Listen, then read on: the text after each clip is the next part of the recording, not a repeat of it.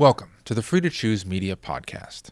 Dr. Kenneth J. Arrow, Professor of Economics Emeritus at Stanford University and 1972 Nobel Prize winner in Economic Science, and Professor John B. Taylor, Senior Fellow and Professor of Economics at the Hoover Institute, Stanford University, discuss economic theory and fluctuations in output and inflation. We hope you enjoyed today's episode, and don't forget to subscribe to the Free to Choose Media Podcast. Go back a long time. I was a graduate student, and at that time, and particularly the institution I was at Columbia University, one of the biggest topics was business cycles, as they called it then. Fluctuations in output, some lesser emphasis on price instability, although that played a role too. It was quite disconnected with basic theory, which is taught in other courses. Now, one of the things that came along, well, it had already come along, but it hadn't quite reached Columbia, was Keynes's work on employment and money. And it struck me that the difference between what I was hearing in class and what Keynes was teaching was that there are many differences, but one of them was that Keynes was talking about, was there unemployment? How big was the unemployment? Whereas what I was hearing in class was how employment fluctuated. One was an emphasis on the levels, what the level of employment was, or the price level, whereas I hear a lot of the literature then and I think now, although the level of sophistication has risen enormously, is an emphasis on fluctuations. And so one aim was stabilization, keeping things at a constant level, whereas the other one would emphasize keeping things at a high level. That is, one thinks offhand that the welfare of people, which presumably is what we're ultimately interested in, depends on the level rather than the fluctuations.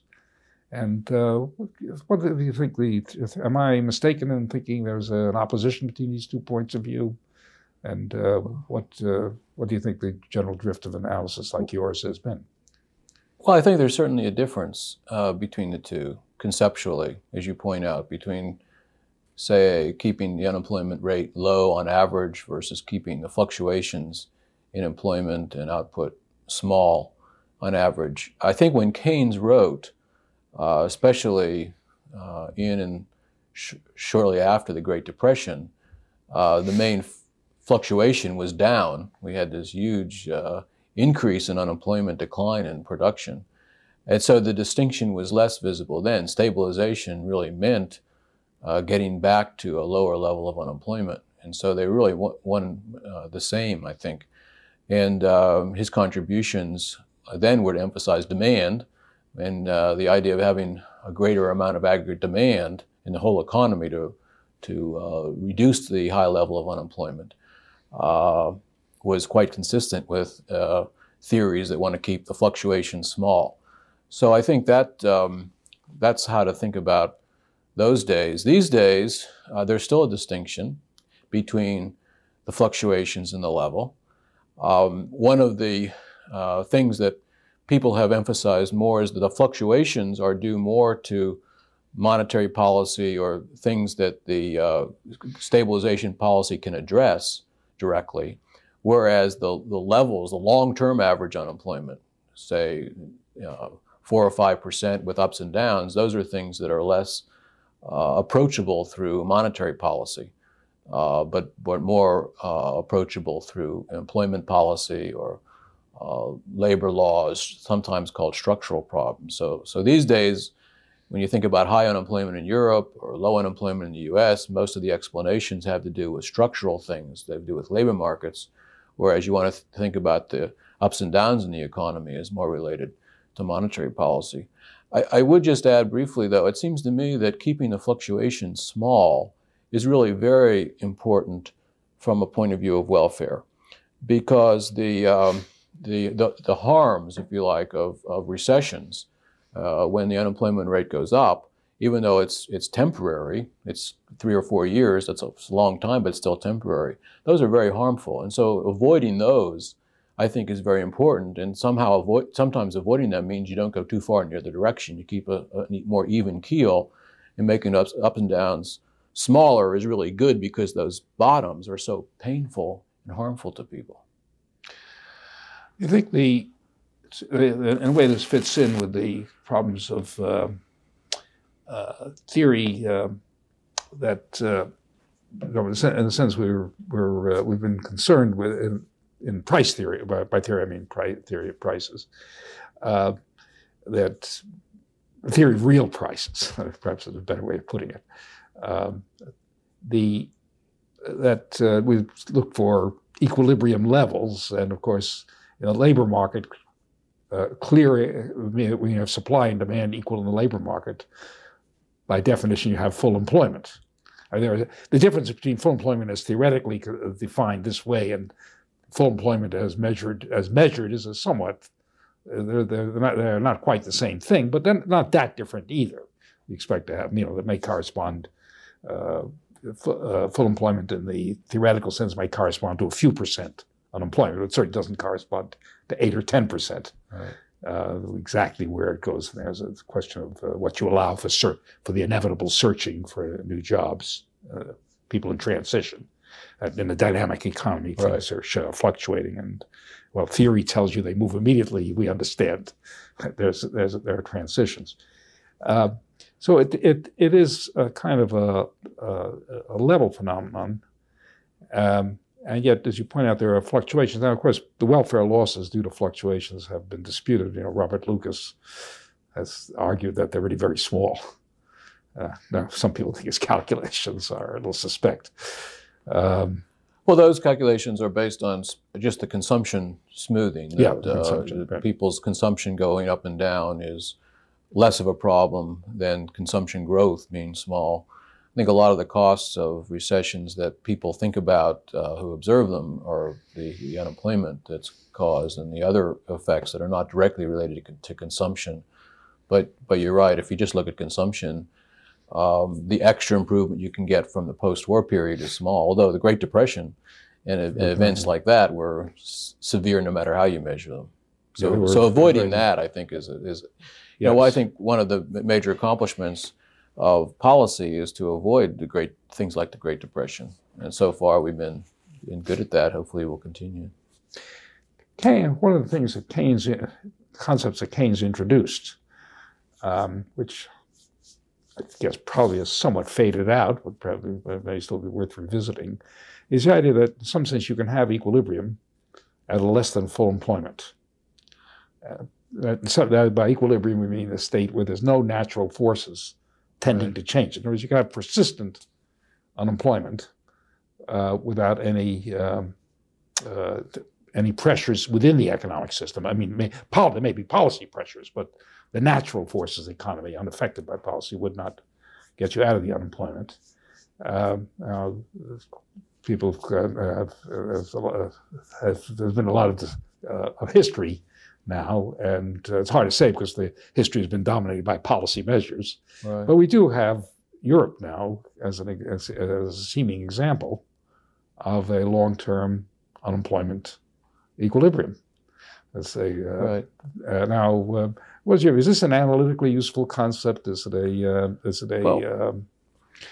I think it's analytically interesting to conceive of different levels of different equilibria, and to find models that generate multiple equilibria, and there are quite a few, as you know. I think from a useful point of view, I have my doubts about that, the multiple equilibria. In terms of the overall economy, I think an equilibria in which you have the aggregate level of demand, total demand in the economy equal to the available supply is well-defined and practical. You can measure in different ways, capacity utilization or unemployment. And when you think of Europe in those terms, it's really necessary to think about the high unemployment that they've had over a long period of time, not just one business cycle, as really due to things that are not directly related to demand not equaling supply, but people have have made decisions based on labor law. For example, firms may be reluctant to hire because of the difficulty of letting go of someone because of labor laws if they're not working out. So that will tend to reduce the likelihood of them hiring, raising unemployment, or what people seem to find is very generous unemployment insurance or other kind of welfare payments will reduce the incentive people have to search and look for a job. And so that's just the natural economics. People will have longer spells of unemployment.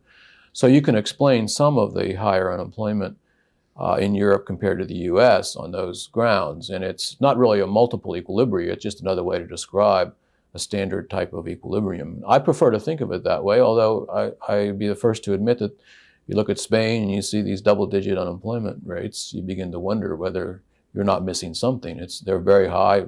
I'm always puzzled why there's not more concern about it in Europe, because I think if that was in the United States, we'd see a lot more concern than we apparently observe in Europe at this point. I think it's a problem. This is a digression from our theme, just because the movie made a remark on political economy. Yeah. And what was striking is in the early post-war period, people compared Europe and the United States with regard to their attitudes toward full employment, but was exactly the reverse. That the Americans were much more tolerant of unemployment, and the Europeans were that's true. Rates of 1.5%, 2%. Well, the United States, right. we never achieved anything of that kind, and it was only in the 60s that we really hit at least got down to 3% and 4%, and that only for it's 4 switched. or 5 years. Yeah, it switched. It was a big switch in that. We used to have unemployment higher than Europe on average, and now since certainly in the 80s and 90s, have unemployment lower than Europe on average. And there are theories that explain it based on these changes in labor market practice, but they're not fully satisfactory. The British, after all, are considerably less restrictive than the continent, and yet their unemployment rate has come down. Actually, come down, but still quite high, isn't it? One of the amazing things to look at within Europe to see the effect of labor market policy is what's happening in Holland, and they have really made some changes in their laws with respect to unemployment, with respect to wage policy, and their unemployment rate has come down tremendously. Yes. So there's some evidence that there's something there besides this overall macro policy. By the way, that's your opinion. There's been sometimes people claim that an active, sometimes called an active labor market policy, which essentially means improving employment exchanges, and and then the like, have shown some significant effects, say in countries like Sweden and I think the Netherlands also. Is your view that you could actually really achieve quite a bit by just more retraining? Of course, this includes retraining, permitting workers to shift across industries more easily. Well, I think the government programs of retraining have been less important than the private sector programs of retraining, which have been tremendous, I think. And I think the retraining programs of the government have been disappointing. There's a lot of different programs. It's hard to estimate their impact. But a lot of firms now try to place their workers who've been laid off and help out in that. And I think there's some signs that that's been quite helpful. You've heard in the United States. In the United States, yeah. I think the claim has been made frequently. Right. Say, Anthony Atkinson has referred to Sweden as being very successful in this direction. I really don't know that program enough to say much about it. I don't know either, other than what I've just said. Right.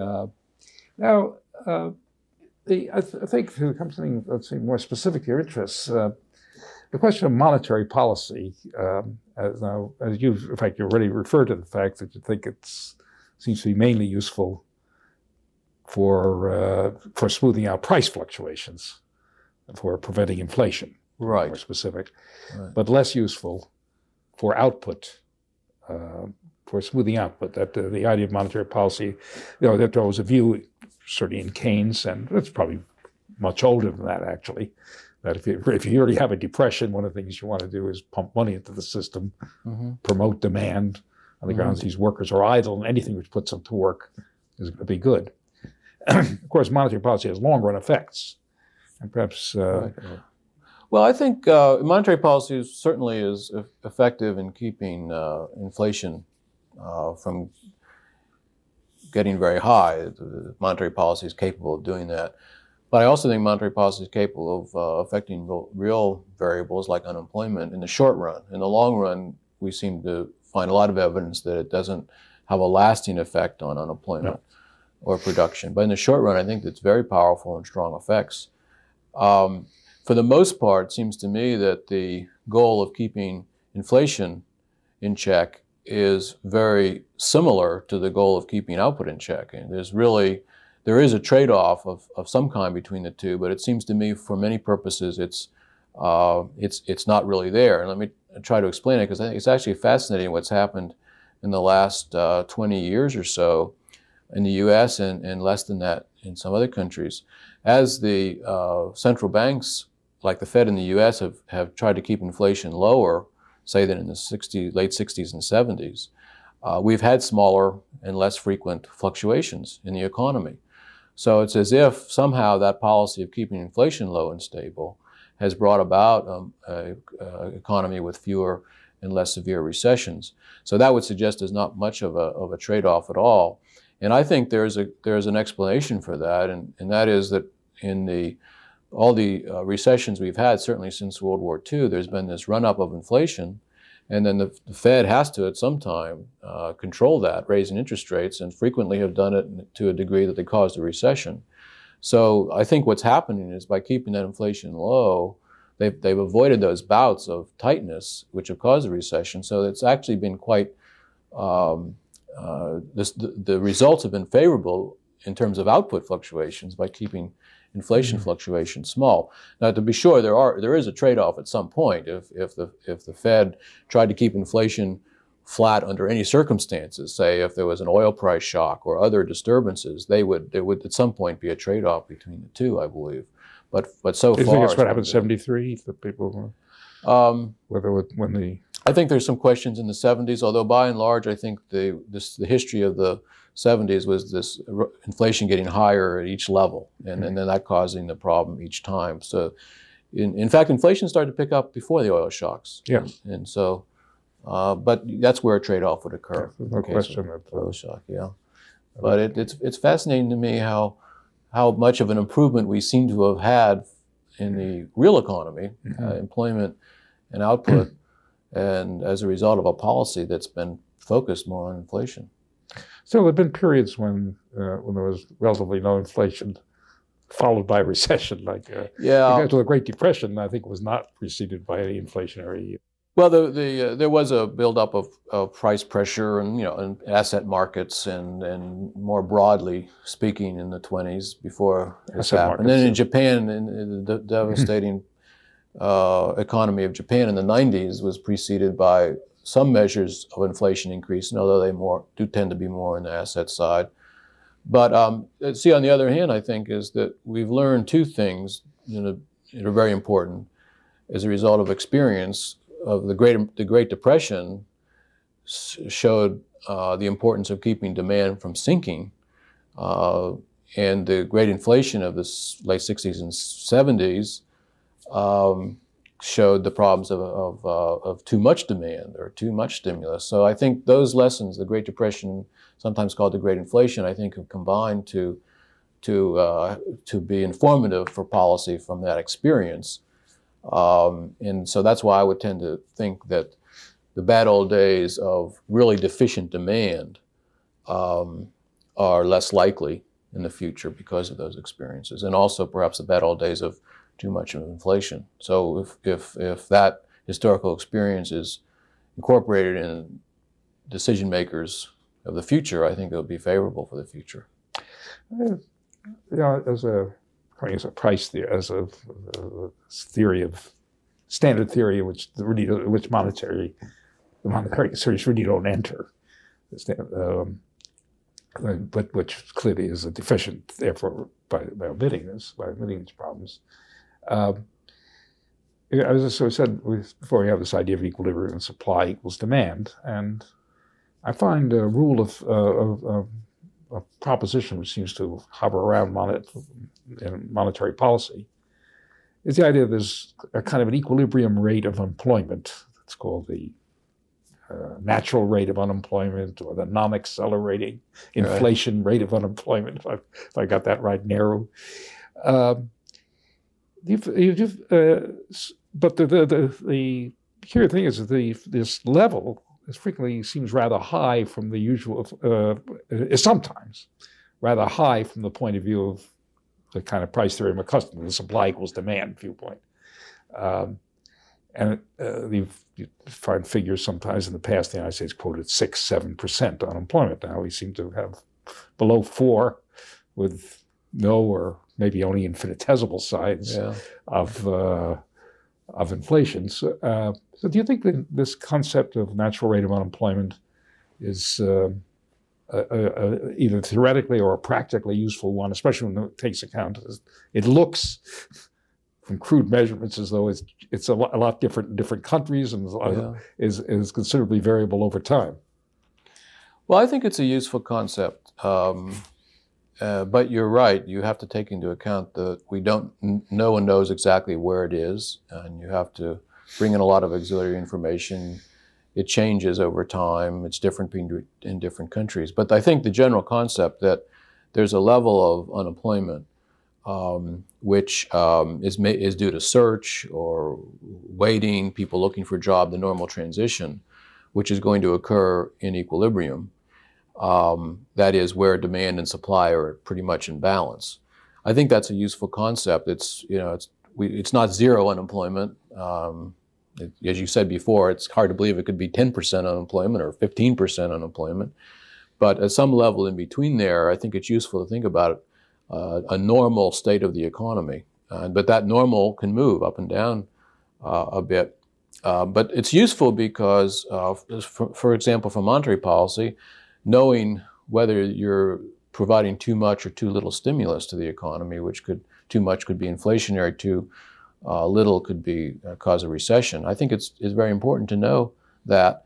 What's actually been happening recently is taking into your concerns about the uncertainty.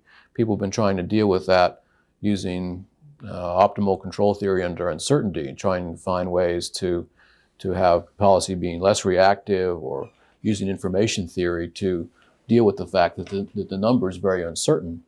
But we still it still has some content, some economic content, some information value to use. Just maybe an example, if we just ignored it, you might say, well, let's just drive the economy, really, print a lot of money, and maybe unemployment will go down to 1%. But it's so likely that would cause inflation and make things worse in the future that you wouldn't want to do it. Well, I think there's no question that inflation, what I'm really asking is whether this, so to speak, equilibrium level that you're trying to achieve is well represented by the natural rate, or is there an entirely different approach which would give rise to the same? Is employment the thing to look at necessarily, as opposed to other factors in the economy? Not necessarily. No, it's for the point of view of the whole economy. The labor market is very important, and it actually is. The unemployment tends to be correlated with other variables like capacity utilization. Yeah. But another measure that I tend to prefer is not the natural rate, but some measure of output, which is sometimes called natural output, which is kind of the equilibrium level of real GDP. If you're above that, it's inflationary. You're below that, it's recessionary. That seems to me kind of a better way to think about equilibrium in the whole economy rather than just focusing on the unemployment rate. But the reality is they're not a whole lot different because they move together quite a bit. So like if you think about a policy rule, you can either put the unemployment rate in or output, and you have to have slightly different coefficients, but it doesn't really make much difference for policy. Now we're talking about policy. I know you've been a close student of, as well as a policymaker, but also a close student of how policy is formed. And perhaps you might explain a principle, the rule that that's the Taylor rule, which is so widely quoted now as presumably both a normative and a descriptive rule about policy. Well, that's what it is exactly, is a description of how the Fed in the U.S. or another central bank, say the European Central Bank, would set the interest rate when they meet at their meetings. And it's an idea that if they look at the inflation rate and then they look at real GDP relative to normal, look at those two variables, inflation and real GDP, and move the interest rate up and down according to what's happening to those two, that it, as you say, it's descriptively quite accurate. It describes their actual decisions, even though most central banks would look at many other things besides that. But it also, based on economic theory and simulations of models, it seems to work well in keeping inflation steady and real output steady. So I thought about doing that originally because of the problems with measuring money. It used to be that you could think about monetary policy simply by either keeping money growth fixed, although I think you always needed to have some fluctuations. But with the difficulty of measuring money and the changes in the economy, we've had to focus on interest rates. So this is kind of an alternative to that, with the purpose being very similar. And it's been surprisingly, apparently useful to people actually making decisions, which I think is good. I mean, it does bring a little bit more science into the decision-making process, quantitative variables, and rather than pure judgment. There's something else, a more foundational matter, which is, say, we have a theory of, it's been elaborated, of the economy as a series of linked markets, which smoothly runs into equilibrium, and meaning that supply and demand are equal on all markets.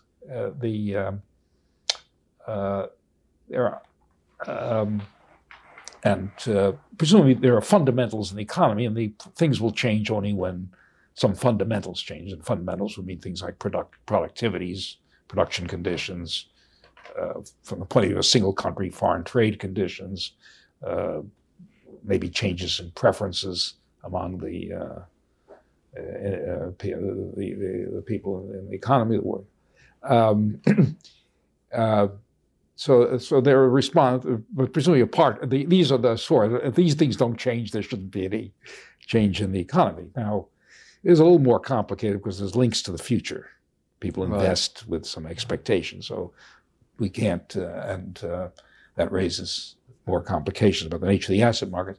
The question is, can we, and now historically, now of course we have had now, as you have pointed out, a long period of pretty stable, where you might say that's the way the economy's been working. There's one aspect, of course, which you mentioned briefly before, which is that the asset, you mentioned in connection with Japan, but we're having the same thing in the United States, that the asset prices are moving in a very different direction than the rest of the economy. And whether this boat, we might go back into that. But apart from that, we do have something that you might even describe as equilibrium, although it's consistent with a lot of change.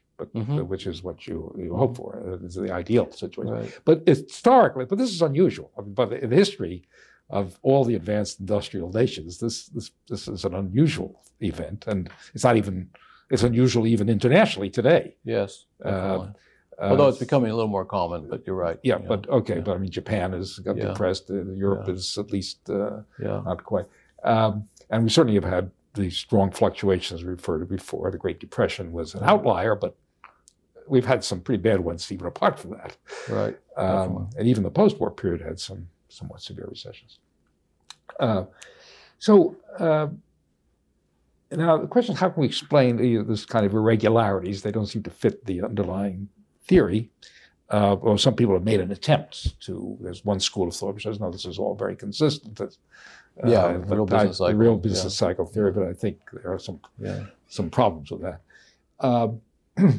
And one of the questions is, does that mean that the theory of equilibrium and competitive equilibrium really is inadequate? That there are at least some, or at least it needs modification to explain the changes, the kind of changes we observe, macroeconomic fluctuations in the price level and output, employment, and so forth. One suggestion, of course, which I know you've worked on, one aspect has been sticky, that the wages and prices, or particularly wages, are somehow not immediately responsive, let me put it cautiously, to business conditions. And some people argue that if you're really trying to explain what Keynes meant, you have to assume sticky wages. There's no way of assuming that you can have unemployment with wages not falling. Would you think that's a... your point in question is one of the most important ones in terms of macro theory, or the theory of fluctuations. And I know you've thought about it a lot. I have a lot of questions for you about it. But I think to me, the most promising way to describe the movement from one equilibrium to another, or just these ups and downs, is that prices and wages don't adjust instantly. And so as a result, if there's a drop in demand, firms are going to produce less and hire fewer workers. And so that channel makes a lot of sense to me. And then you have a lot of evidence. Wages don't change instantly, and for most workers, a lot of prices do remain steady for a while. But then there's anomalies. You do see some prices that change rapidly. So it's but the data, I think, provide a lot of reassuring, a lot of confirmation that it's a reasonable theory. The theory itself seems to me has been improving, but still needs a lot more of the kind of work that we've had with competitive equilibrium. Some of the rigor is not there. Tends to be more ad hoc types of assumptions. One of the things I've always found useful is the way you have thought about price adjustment as due to some temporary degree of market power that a firm might have in this equilibrium. Because if you do, say, simulations of competitive markets, I know you've been talking to Charlie Plott, and he has a lot of simulations that shows that the prices don't instantly jump once the parameters change. There are these transitions, even though there's nobody requiring that prices don't change right away. You see these gradual movements. So, and there's apparently no market power involved in those phenomena. So I would like to ask you about this, because it seems to me that that the competitive equilibrium theory doesn't really tell us much about transition from one state to another when conditions change. And the market power may be one explanation, but it's not necessarily there, because you see these simulations of markets where it doesn't occur. Yes, I think there has been some literature, and certainly I haven't really gone beyond the paper you referred to myself, but I've been following literature of others, and particularly regarding the labor market. And let us leave aside government interventions. You referred before to unemployment insurance and like, but leave apart from that. Because, as I say, the business cycles existed long before there was any significant government intervention. There have been various arguments that in particular the labor market, you get this kind of localized monopoly power. One argument is that there's a difference between insiders and outsiders. There's a whole set of models based on Asser Lindbeck, Dennis Snower, and others, where essentially the people are in, because there are close connections which the economic theory doesn't capture. I mean, it considers a worker as having some kind of purely contractual relationship with his employer, can be dismissed and replaced by another person instantaneously. Well, actually, it'd be very disruptive to do so. Right. In a short run.